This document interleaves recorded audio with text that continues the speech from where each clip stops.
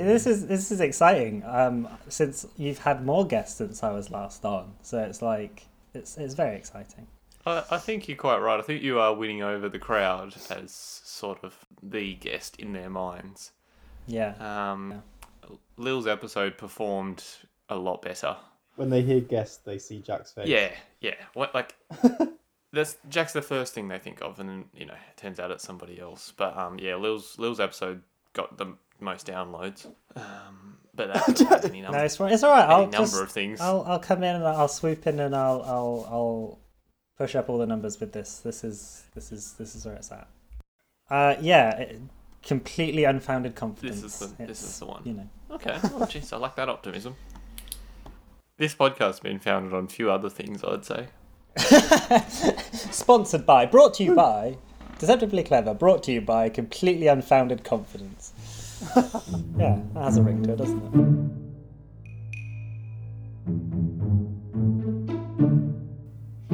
Welcome back to the Deceptively Clever podcast, where we are very casual about the truth. Oh, I keep forgetting to say history podcast. It's a history podcast, John. Welcome to the Deceptively Clever podcast, a history podcast where we are casual about the truth. We've switched the time zones this time, so Justin's having to put up with the bright early morning, and I am sitting back with a nice cold beer. We're joined with Jack, who has demanded that I ask that we bring him back by popular demand. Hello, Jack. It's good to be here once again. Hello, Justin. Everybody's favourite guest, Jack. Oh. It sounds forced. As opposed to before where it didn't sound forced. How was that intro? That was pretty good. Yeah, it was pretty good. You said we are a history podcast, not that is casual about the truth. You said that is casual about the truth. And so maybe I think we've got now a floating, rolling tagline, which I like. I liked the little tangent. You just went straight into the time zone swap. That was a nice little move. I'm a pro. It's like you've done this 26 times. I'm a pro who still records on my phone. 6 months. We're staying connected to our origins. We're not getting carried away with the fame and glory that is falling upon us. We're not. Don't let it get to your head. Sellouts. No. If Rode would like to sponsor us and send us if anyone had a microphone that just was 3 lying sets around of podcasting equipment, we'll take it. It's nice to be with you at 7-something a.m. Birds are pretty active here in Lowhead. Sun is definitely bright, not a cloud in the sky, and still no COVID. So there's that. So better than here then. Hey. I mean, better than most places in the world, I guess. Yeah. It is still Tasmania. Yeah, that is true. We had sun today, though. We had sun in Scotland. It was snowing last weekend, and now it's sunny and warm this weekend. So we are living the climate change dream right now. It's amazing. Yeah. Has the snow turned into awful brown mud that it usually went follows in snow? it didn't even last a day. It went in 3 hours. I went for a walk, came back, and it was snow outside. I went to the shops 3 or 4 hours later, and it was gone. It was weird. But, not bad, just really weird. That's kind of what you want, really. Yeah, it was perfect. It was amazing. That's when it gets annoying. You get all of the enjoyment, and then it's just, skipping the bad part, the cleanup. Also, us now being on Skype has really made it very obvious that it's JL, JB, and JG all on the top, which is really satisfying to me. JJJ. Triple J. Isn't that an Australian radio network? Triple J. It is. Yes, it's actually the youth station of the national broadcaster. I'm hip with the kids in Australia. I was going to say it's a very. There's a meme in Australia that listening to Triple J is not a personality trait. But I feel like if you're from England and you know about it, that's pretty specific. So. Yeah. Pretty cool. Just in the wrong country. If you're not cool there, you should come here because then you'd be cool here. Here I'm that's what we've learned. Here I'm a weird nerd Australian fanboy. John would just burn up to a crisp if he went to Australia.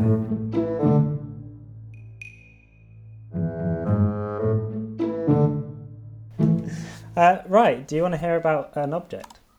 I do. absolutely want to hear about an bit object. novel, Yes. talking about an The object. guest knows what he's doing. It's his first time. Yeah, Yes, I will come back, but I'm taking control of this absolute train wreck because I've got things to do that's how today. it goes. All right, I'm just excited to talk about it, all right? I've spent all day... I mean, this was really organised and I've been researching this for weeks.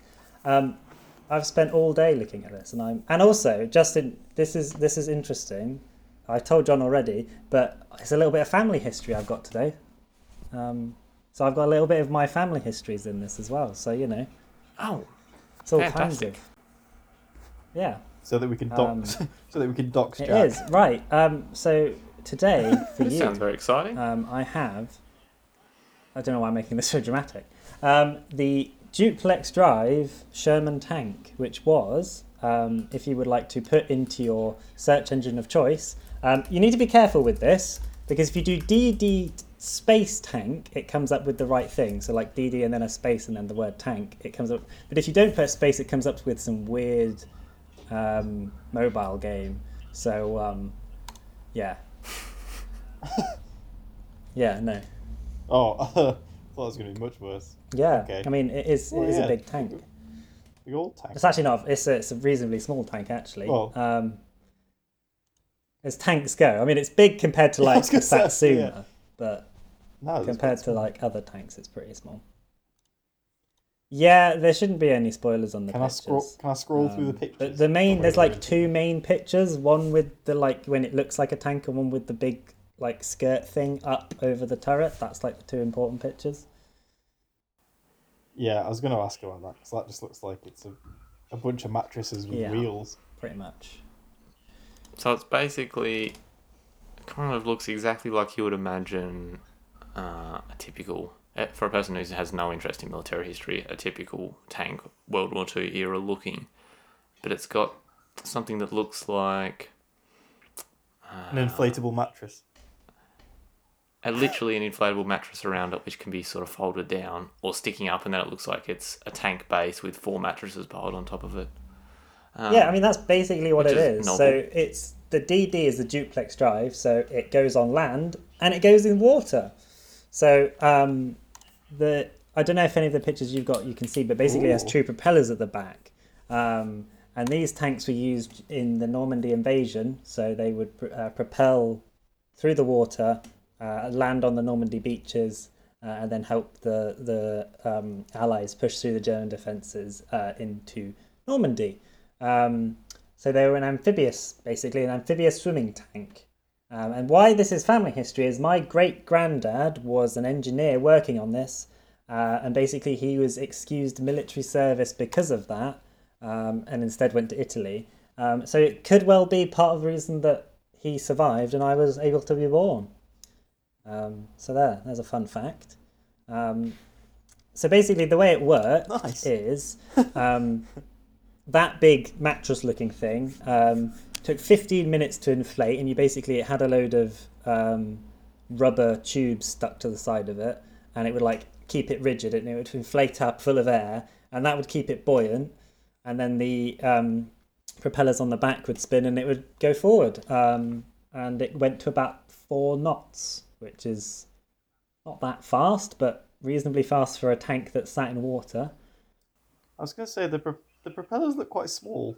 I mean, it wasn't very fast, but it did the job. Yeah. And basically, the tank itself is a Sherman tank. The reason why, Justin, it just looks like a generic tank is because this is the generic World War II tank. It is. This is what all of the Allies basically used because it was really small and cheap, and America just like made a lot of them. Okay. Basically, this is my item. They were mostly the M4 Sherman tanks because they were really lightweight. They were first designed at the end of World War One, but the World War One tanks were like way too heavy. And then a Hungarian engineer named Nicholas Struzler developed the floats. And this was my favourite thing that I found because they tested a load of them on these older tanks, the Vickers Armstrong, and it performed, to quote them, reasonably well. I think a load of them sunk. But that was the military like words for how well it went, reasonably well. But then they were properly made in 1942, and then fitted to the Shermans in 1943.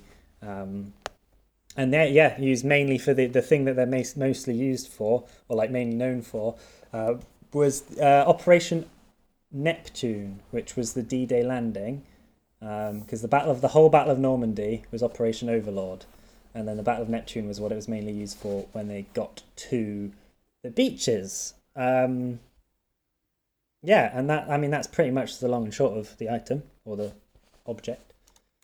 Were deployed on D-Day? I don't know exact numbers, but it was a couple of hundred each. Okay. It was hundreds because each so D-Day. I don't know how much you know about D-Day. There were 5 beaches, and each got a couple of hundred. So a couple of battalions got set to each. So a fair chunk. Was it just the? Sorry. No, go on. Was it just? Did all fight? So the Canadians, the 2 British, and the 2 American. Yeah, so it was used by all of them. It was basically because most of the forces just used American tanks. So the British bought a load of American tanks, and so did the Canadians, and they all used these Sherman tanks. There is a little bit in one of my statements about different tanks that used it and stuff. But yeah, basically it was all of these M4 Sherman tanks that were used because they were just the best tanks that they had, and they just bought loads of them. Did it take a while to deflate it? No, they deflated really quickly. So it's 15 minutes to go up, and then they just sort of went down because they just had release valves for the. So they would just go down. The main reason they used the Sherman tank was so they could be ready instantly, so they could drive and use the gun and aim while doing it. So basically the idea was that they could get onto the beach, the skirt as they call it would come down, and then they would be, which would be a pretty big point of usefulness, I would imagine. Yeah, well it was very helpful for the invasion of Normandy, really. They wouldn't have done it without them. They were really, really important. There's actually still a lot of wrecks of them in Normandy, so if you can go and dive them, and there are all of these because if they hit a carrier, it would go down with as many tanks that were on there, and there's a load of them at the bottom, which is quite cool. If you're into such things. Obviously, tanks aren't for everyone. Tanks aren't for everyone, no, but you can't deny that they are interesting. Exactly, and this is as far as tanks and military history go, and I must say I'm not a military historian. The reason I like this is because I basically had the family thing, but actually there's some wacky stuff with this that I found out, so it's actually a bit more. It's not quite as it's a bit more lighthearted than it first sounds. Through my statements, and maybe it isn't, but we'll see. John's never been afraid of some morbid statements. Yeah, a dark topic. Yeah. So do we have any notable disasters? I'm guessing if they were mainly used for one landing, we had some wins, we had some losses. Well, D-Day was reasonably successful. Omaha Beach, which is I got a bit sidetracked earlier watching the beginning of Saving Private Ryan where they do the D-Day landing, which was just... But that's about the only one that it went wrong for. The rest of them, it went quite well. They just landed and it worked. Are there any of these tanks in Saving Private Ryan? Yeah, I think there's one. There's a couple. There also, speaking of these, I've just remembered my last little fact I've got. So there are 8 that still exist, as in full, and I've been to see one of them. I've seen one of the 8 remaining tanks I've seen in real life. It's quite cool. That's cool. Where did you see that? At the Bovington Tank Museum, of all places. That feels. That's where I would expect one to be. Yeah, yep. I saw. Honestly, I can kind of appreciate a good bit of history. By the end of my weekend that I spent going there, I'd seen 200 tanks, and it was possibly too many. That's a lot. I haven't had to see another one since. That was me. That was my quota of seeing tanks for probably most of my life, I think. Did you go inside one? Yeah, I drove one. Oh dear. That's claustrophobia in a can. Well, the top was open, so you sit and you look out the top and you do it. Okay. But that was, and then I drove on that was an old 90s one, and then I sat on top of a modern one while they drove it around, which was pretty cool. Okay. The problem is like this kind of stuff. You can be like, this is cool for history, and then you see modern tanks, and you're like, yeah, not really a fan of this. This is just what they used to go and like blow people up. That's not. Yeah. So I feel like this is a good line between it's interesting because it's history. There's a slightly different emotion towards tanks that were used to free an oppressed continent and tanks that were taken into Afghanistan. So I think this is basically me just explaining why this is history, not... Yeah, this one's okay because it's This history. one's okay. There we go. This one's okay. This one's okay for the podcast. One's allowed to be discussed. This is not the podcast where we celebrate recent military wins. Yeah, I think that needs to be very clear before I get excited about some of the weird and wacky stuff I found out. But next week, Jack's talking about drones. That's going to be fun. And strike cruise missiles. We have too many listeners that identify as women, and we just need to get rid of a few of them. And I just think tanks. I can think of no better way. Also, listener Mike, because you want them to be less interested, or because you want to attack them with a tank? Neither of those are true, but definitely don't want to attack anyone with a tank. That's where I reckon listener Mike sitting at home, and listener Mike enjoys military history. So we've had the alligator, we've had a tank. I gave him the full rundown of the nails in Coventry the other day, and the mummies one. So he's just like, are these guys just trying to make a podcast just for me now? And yes, that is the correct presumption there. That's good. I'm glad at least one person will be excited. I've right. Do you want my statements? I'm ready for statement one. I'm ready. Right. So statement numero uno. The tanks were so successful on the D-Day landing that the US and British forces continued to use them throughout the war and then into the 1950s. Statement number two is the conditions inside the tanks were rumoured to be so awful that soldiers refused to volunteer for the tank corps, so the crews had to be picked by a lottery. And number three, they were part of the fighting division called the Funnies, which was basically a group of weirdly designed tanks that were all grouped up into these one title of the Funnies, and they were all used for the Normandy attacks. So like a really weird version of the Suicide Squad. Yeah, the Silly Squad, nearly. The Funnies. That's what they were called. I have a list of all of the Funnies as well, so I'm hoping that will... there's some wacky ones. I mean, that was going to be the first question. What else is it? Would you like to hear the weird and wacky, wonderful world of what they were? Okay, so... I'd like to point out that one of them already existed and was called the Scorpion tank, but then it was later changed to the Crab tank, which was basically they just stuck a flail on the end of it that spun round really fast. So it was like a big spinny log almost stuck on the end of it with a load of flail, I guess, that just spun around, and the idea that we'd go through foliage and dig up mines and stuff. Okay. So not like driving into combat, spinning around. Yeah, it wasn't. Well, yeah, basically, because it would like clear the way for places. So it would be, or maybe it was just like a big like them just dabbing on them almost, just like come in spinning. Like they'll just think we're insane and run away.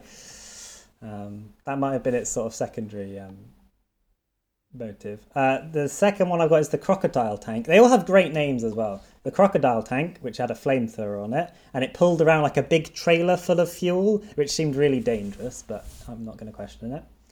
Then there was the Assault Vehicle Royal Engineers, or the AVRE, which had a mortar on it, carried bridges, and what was called the Churchill Double Onion. See, most of these aren't very like silly things because but it's like a mortar. They just have all really weird names, like the Churchill Double Onion, which was basically two big bombs that stuck to walls. That was what it was called. Like the ARK, which sounds like the Ark, which sounds like some sort of like futuristic thing. That just carried a ramp. That's all that one did. The DD tank, the LVT Buffalo tank, which was basically just a shallow water version of the amphibious one. an armoured bulldozer, which is exactly what it sounds. The Centaur tank, which again sounds really cool, but it just had a winch on it instead of a gun. It just had a topless torso at the front. And the Canal Defence Light, which is a big floodlight. Yeah, they were all like really. I just like the names. They were just. It's like, these are dealers of destruction and warfare. Let's make them sound silly so they don't think we're too. Were they all adaptations of Sherman's? Yes. So basically, after a neat list. This was a bit of a history that I didn't know about, which is quite interesting. In 1942, there was a attack by the Allies on a French town called Dieppe, something like that, but more Frenchy.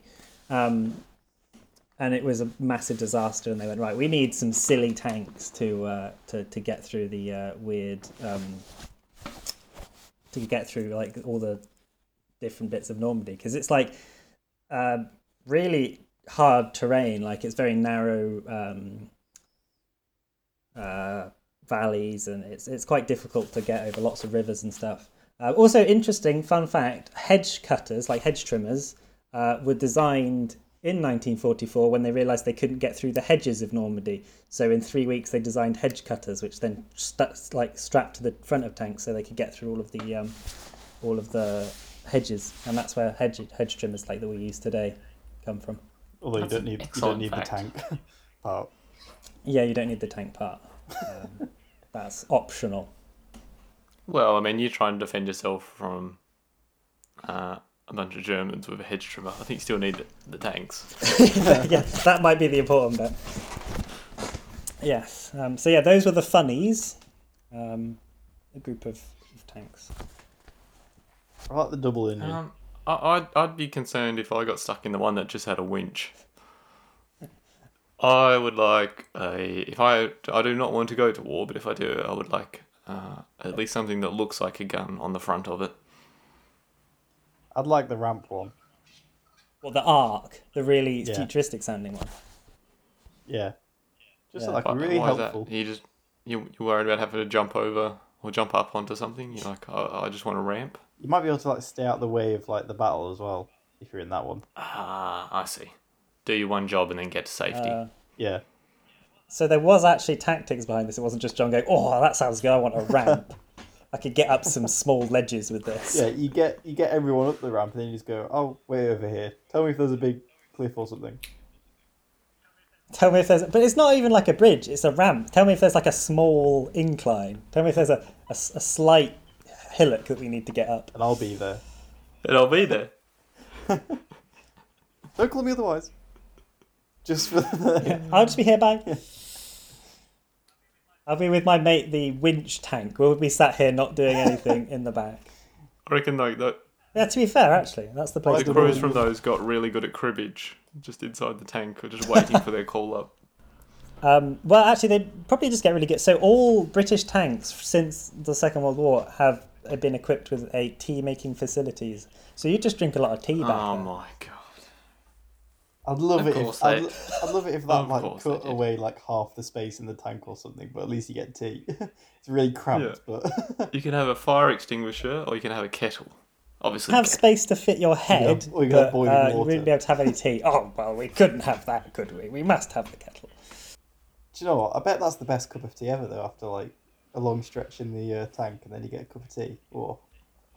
This is where you all got your taste for mediocrity.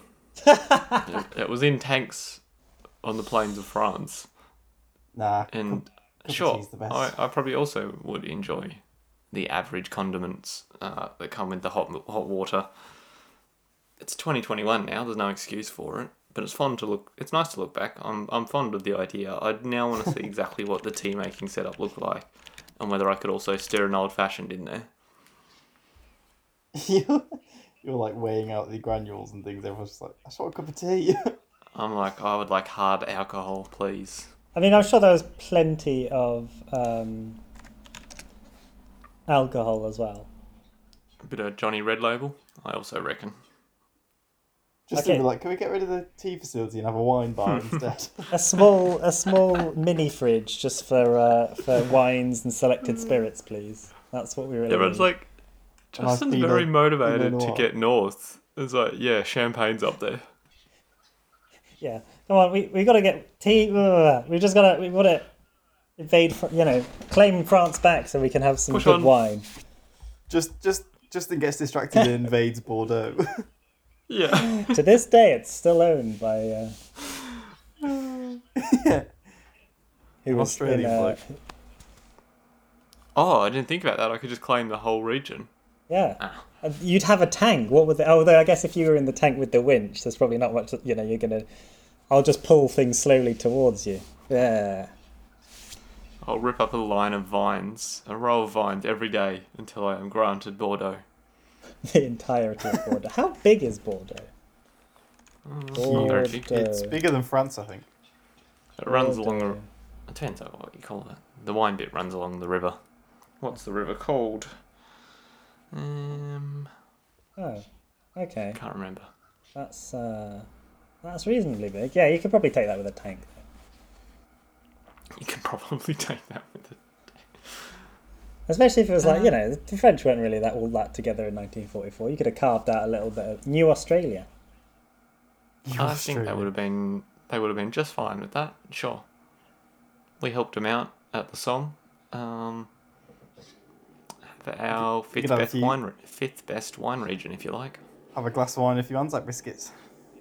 You could have been selling. You could be selling wine to 16-year-olds on TikTok from Bordeaux. Perfect. I'm not sure they've quite got the budget for that yet. By the time they're 18, they'll be fine. Exactly. I wonder if Justin will edit the part out where we say he sells wine to 16-year-olds. That is the power. I think legally I probably have to. I would be unlucky if the person auditing my liquor license found this podcast, but like this specific episode. I don't know. With Bring Jack Back trending, I think everyone's going to be watching it. Or listening to it. And to be honest, the guy I spoke to was a bit of a geezer. He'd probably like the podcast.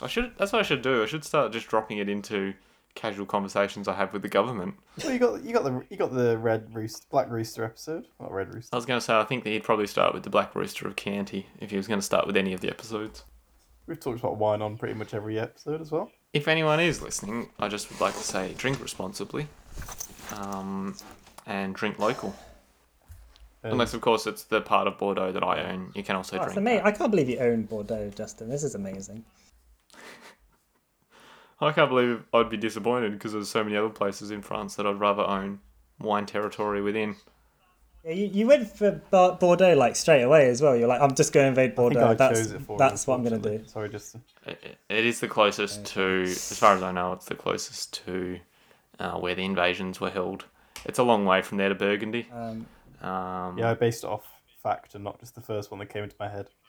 Yeah. I believe I was just interested in champagne. Yeah. Okay. I feel... I'm glad Statement 3 happened because I hadn't really thought about the level of adaptability we needed in our Sherman tanks for the landings. The funny sounds exactly like the kind of thing that the British would do. Jack, was the fact that it was was it at risk of being shot and deflated? Well, yeah, it was. So actually, this kind of links into Statement 2 a little bit. So we can talk about Statement 2 and that as well, if you like. Yep. Basically, the flotation device was seen as expendable. So if you did find yourself having been shot off or it damaged, it wasn't supposed to be part of it, which sort of goes along with the fact that the conditions were supposedly, because like conditions in tanks weren't great, but it was even worse in these. No. So to keep them waterproof, you were basically sealed in. So, so water couldn't get in and sink you. And the idea was that you went up and you did your thing, and then they'd let you out afterwards. But you were completely they sealed it all in way more than like a normal tank. The idea being that you didn't actually have that far to go, so if you did sink, you could kind of get. I mean, a lot of people drowned in these things. Like, They were, but it was like the idea was that it was like a rumor they heard about, because these were sort of like the secret weapon of the war almost. So there was this rumor that these things were being made, and a load of basically, because although there was conscription and stuff in the war, the tank corps wasn't. So it was the Royal Tank Corps. It was a specialized unit. So people were selected, and you kind of volunteered to be part of the corps. It wasn't just conscripted infantry, which people just got sort of shoved in.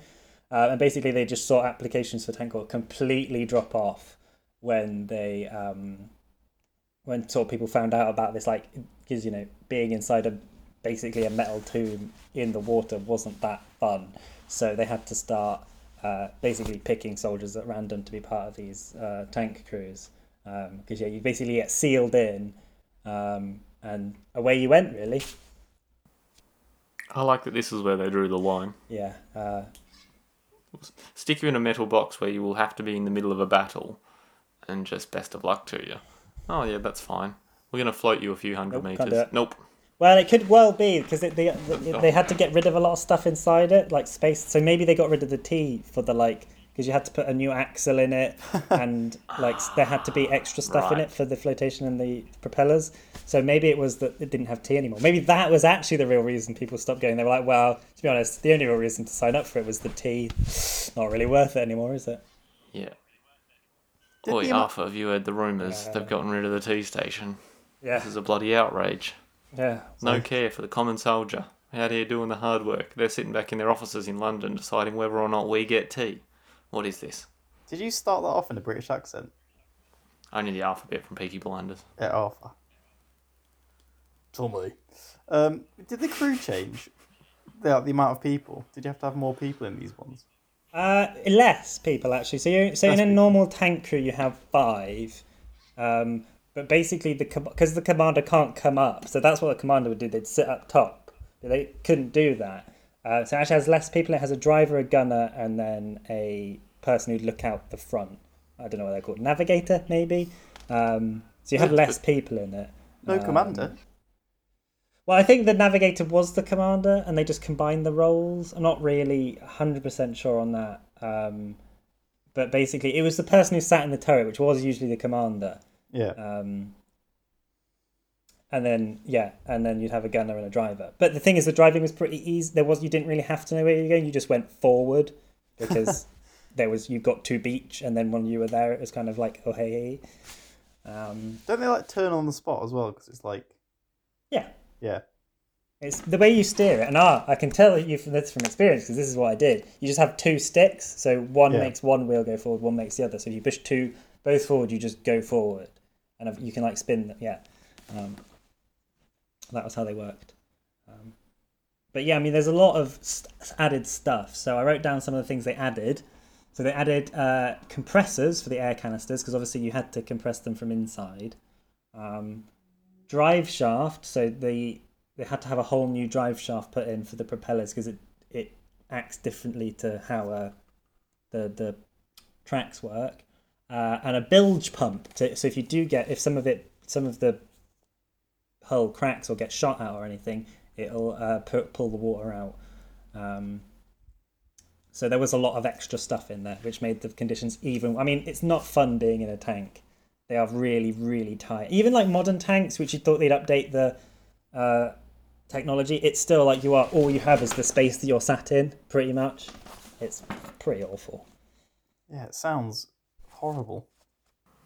It doesn't sound fun, no. Yeah, this statement was a lot less fun than the funny tanks, wasn't it? Oh well. Yeah, where do the double onions come in? Actually, going back to the funnies, the double onion one, the one that had that on, it basically had like a big backpack full of stuff on the back. It looked hilarious. Whereas this one just is sad. Yeah, well, apart from the fact that it looks like a big mattress. That's true. Yeah, you think everyone would be in it. Until you actually got in it.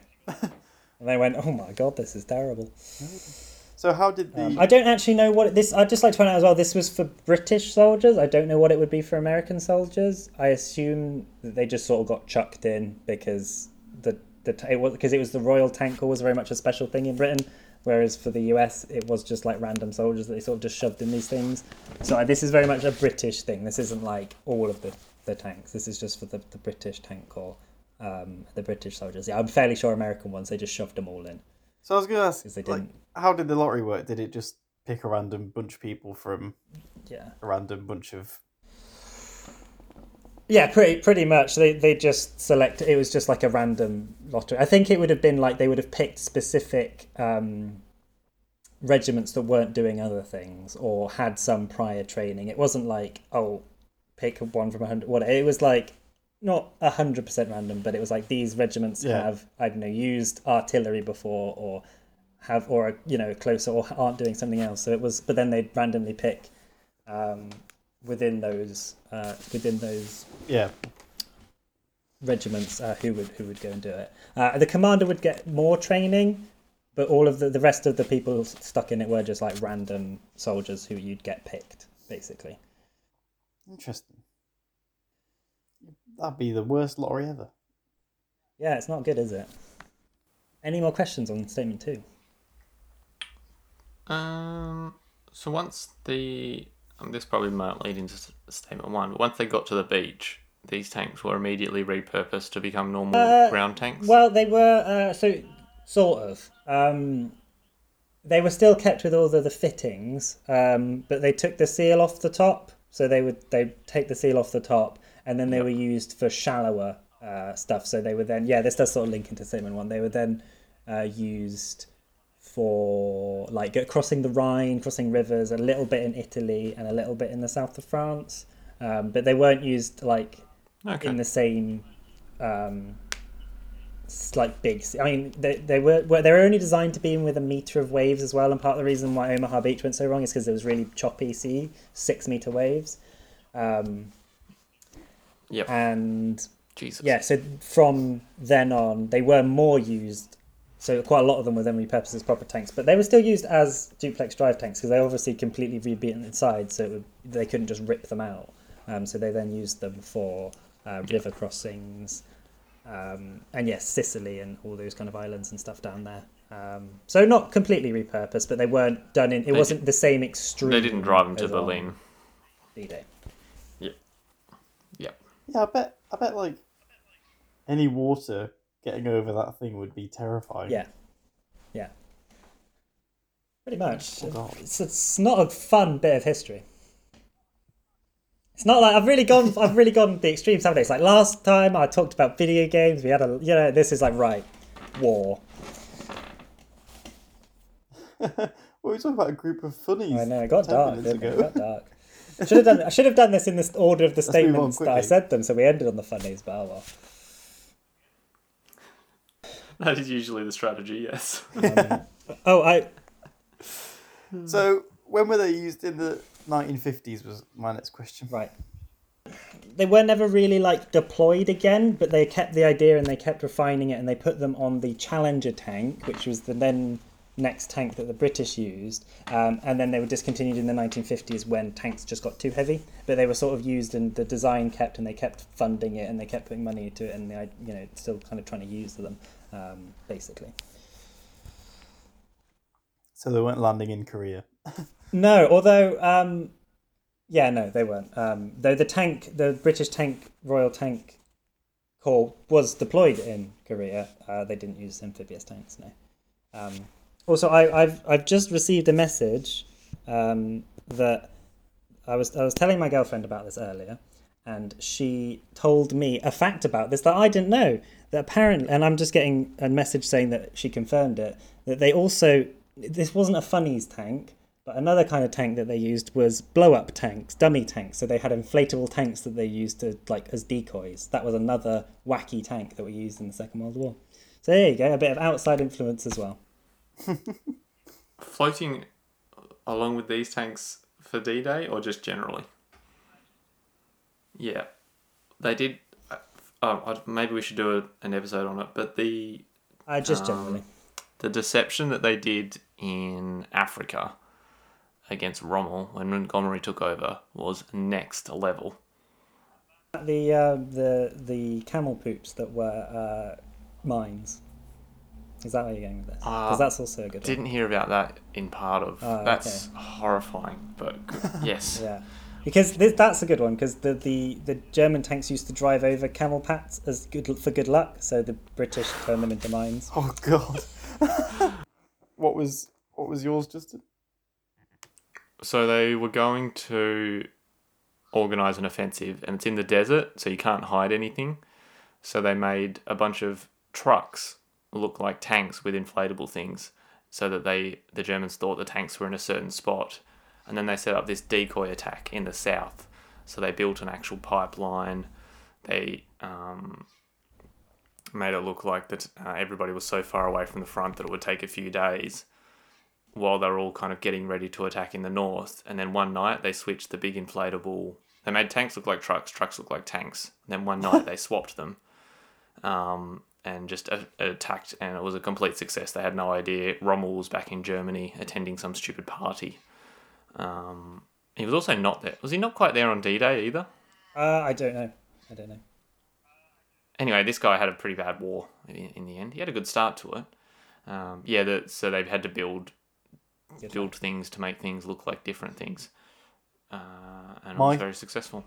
My favourite isn't tank related, my deception, but it's Operation Mincemeat, where they got that body and they put him in the ocean. And then and then they had like a briefcase with fake, like, invasion plans, like saying they were going to invade Africa, was it? And then the Germans found it, went, "Oh, they're invading here," and then they defended the wrong place.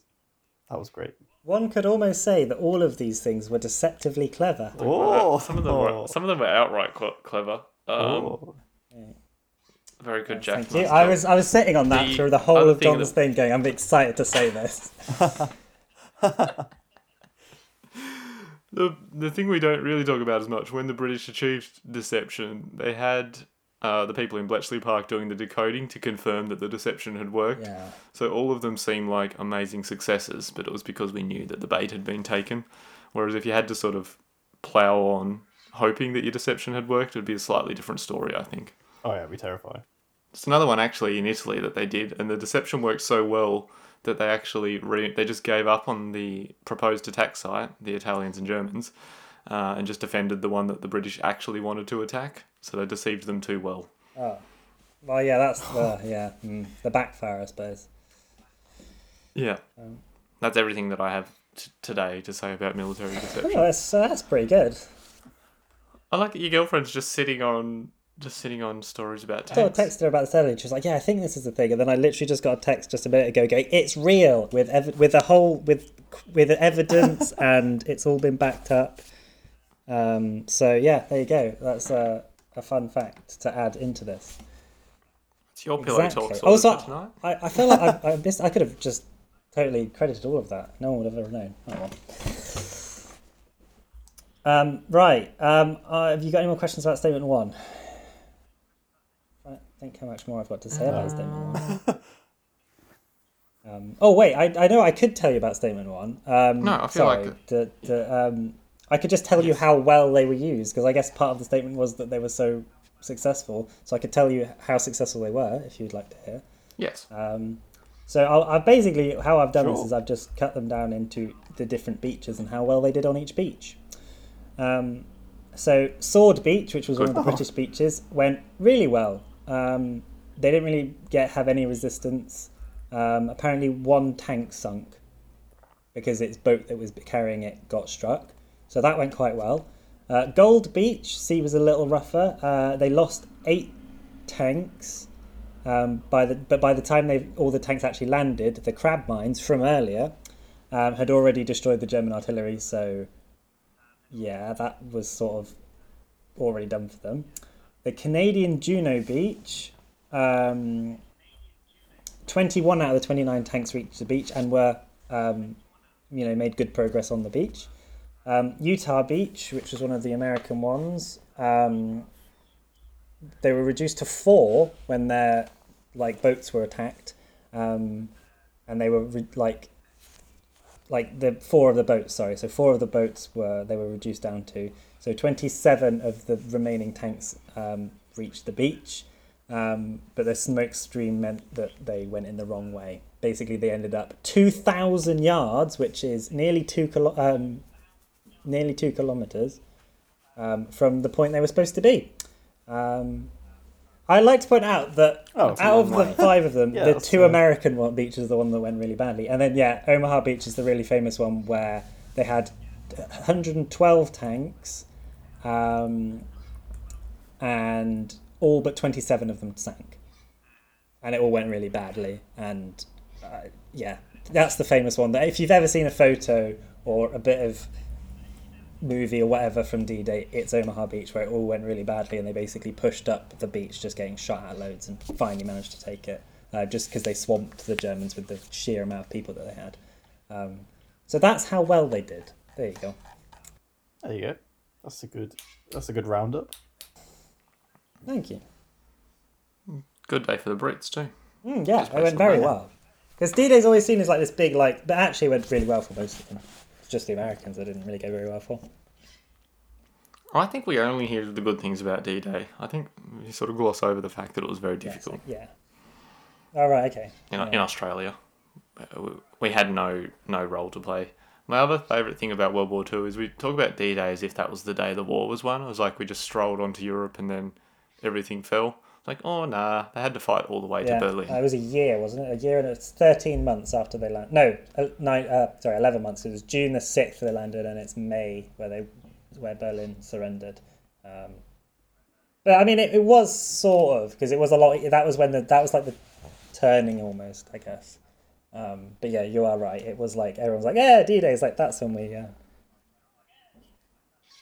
Yeah, like 50 years later, we sort of gloss over the. Oh yeah, we had Victory in Europe Day somewhere thereafter. I think, John. I'm waiting. I'm like, I can't decide. Okay, I was going to say, I feel like I've been mean to you, and I want to let you go first, just so there can be no complaining. I can go first. But I nearly locked in when he read out all the statements. I was nearly like, I'm not here to mess around with this. Then I thought, that's just disrespectful to everybody. So therefore, I got up at 7 a.m. Are you now going? Are you locking yours in? I'll go. I think I want to lock in statement 2. I wanted statement 2. Well, it's mine now. Haha. Just because I think the funnies is true, because he had lots of them, and he sounded excited about it. Yeah. I mean, I could have made up the name and the fact that they were all designed as part of a thing. It's true. Yeah. I'd rather you didn't say that before Justin said it. Yeah. Sorry. Do you want everything? You want to go first? You want to... And I think statement 1 is probably just true, because there wasn't that much. They weren't that involved afterwards. If that makes sense. That was quite an easy thing to say, which I think makes it true. I'm happy with statement 2, especially because Justin said he wanted it. Well, I don't think lottery is not how the things worked in the military generally. It was how conscription started to work a bit later on. Oh, probably World War II as well. But I think once you're in the army, if they say you're going into a tank, you're going into a tank. Yeah, it was nicely decorated with the fact that it wasn't. It was voluntary before that, and I can see how that would have a certain point of pride of being a voluntary group, unit, division. Not sure what the correct term is. I'll be locking in statement 1. I feel like this was developed quite quickly for a very specific purpose, and maybe they did not need to continue to use them into the 50s because they developed other things. However, if I was going to try and argue that that was a lie, I think Jack would have picked an excellent time frame, because it's not like he's gone. We used them until 1990. It's a pretty short amount of time to keep them active. And once you've developed them all, there's no reason not to keep them active until you need something better. Or, as you said, the tanks got too heavy. So I'll lock in 1, but it's with a bit of reservation, I guess, because I think it's 2. You are right, but for all the wrong reasons. So it is 2 that's wrong, but you were wrong about how it actually works. So wait, 2 was the lie? 2 was the lie. But Justin's logic was wrong, if that makes sense. So last time I did this, your logic was perfectly how it worked, but this not so much. Basically, like I said, it was kind of a lottery for the US. It wasn't like a lottery, though.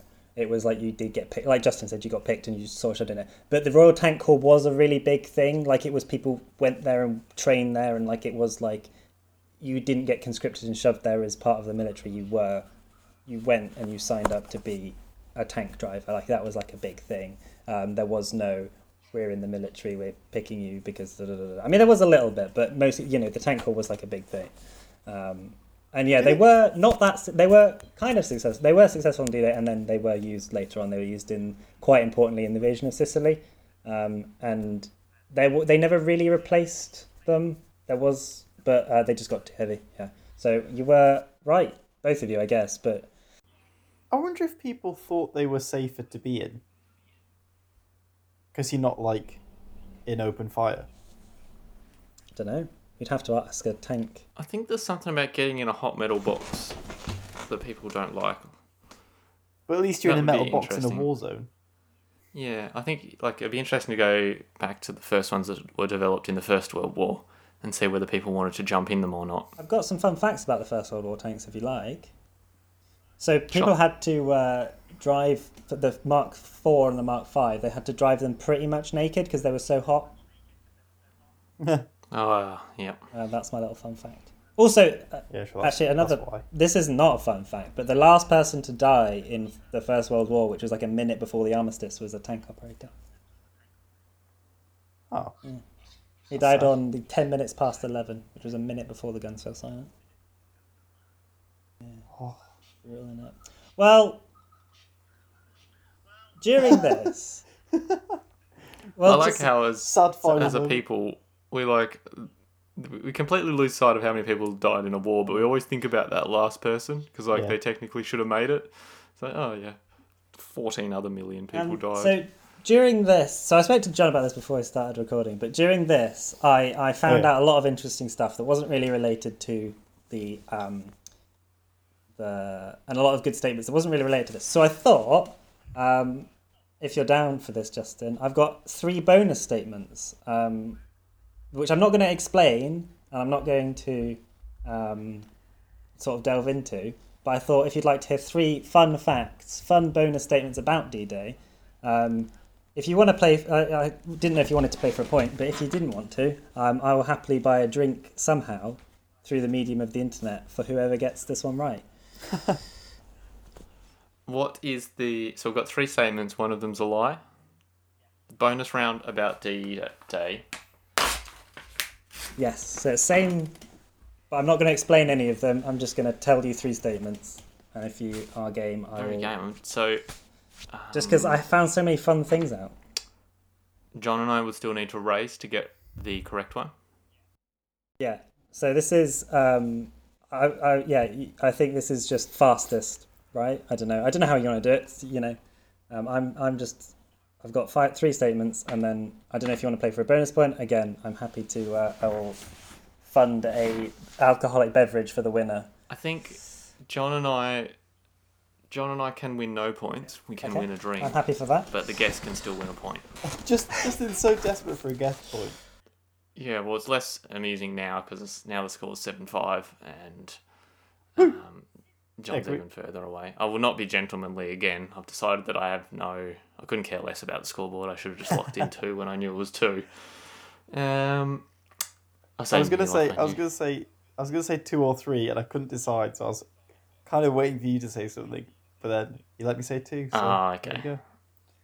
You would have been upset. You would have been very angry. We don't need an angry John. Very excited about bonus round. We've had 7 episodes of Angry Johns, so 5 happy ones. I also did not celebrate. Things I care about. I care about it being easy to edit. You care about points. I did not celebrate quite as loudly as I did last time because some people made comments that I shouted quite loudly. Oh, really? Yeah. Or the people on the podcast. I think it was my dad said that's the happiest anyone's ever sounded get a point. Since Barnsley almost won something in 2006.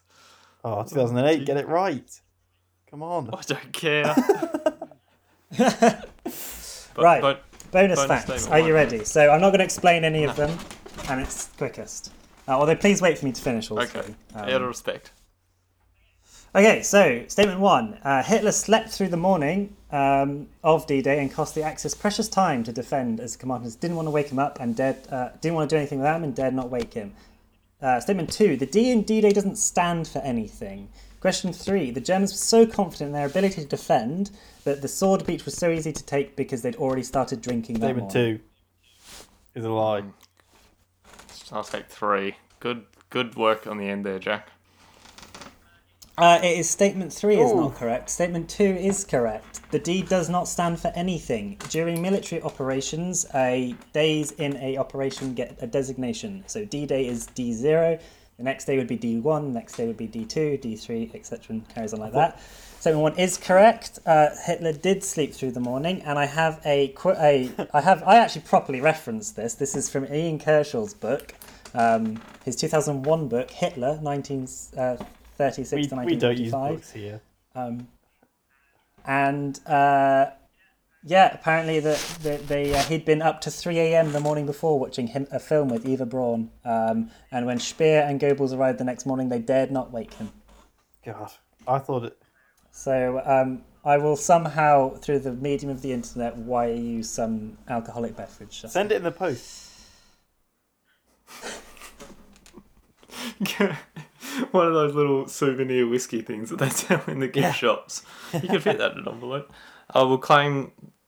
I don't think I'll let you pay for it, but I'll claim that upon my glorious arrival into Edinburgh. Oh, yeah, that'd be perfect. You can meet him at the airport with again, still just a tiny bottle of whiskey. I enjoyed... I will not be flying into Edinburgh. John's real, genuine, 2. It's got to be 2. I'm really pleased that... I thought it stood for delightful. Well, I was surprised. I always thought it stood for something dramatic, but it's not. It's just doesn't mean anything. It's just D, 0. I just went into it. I was stressed because I was like, 1. True. You wanted to pick one. I was like, 1's true. I was like, 2.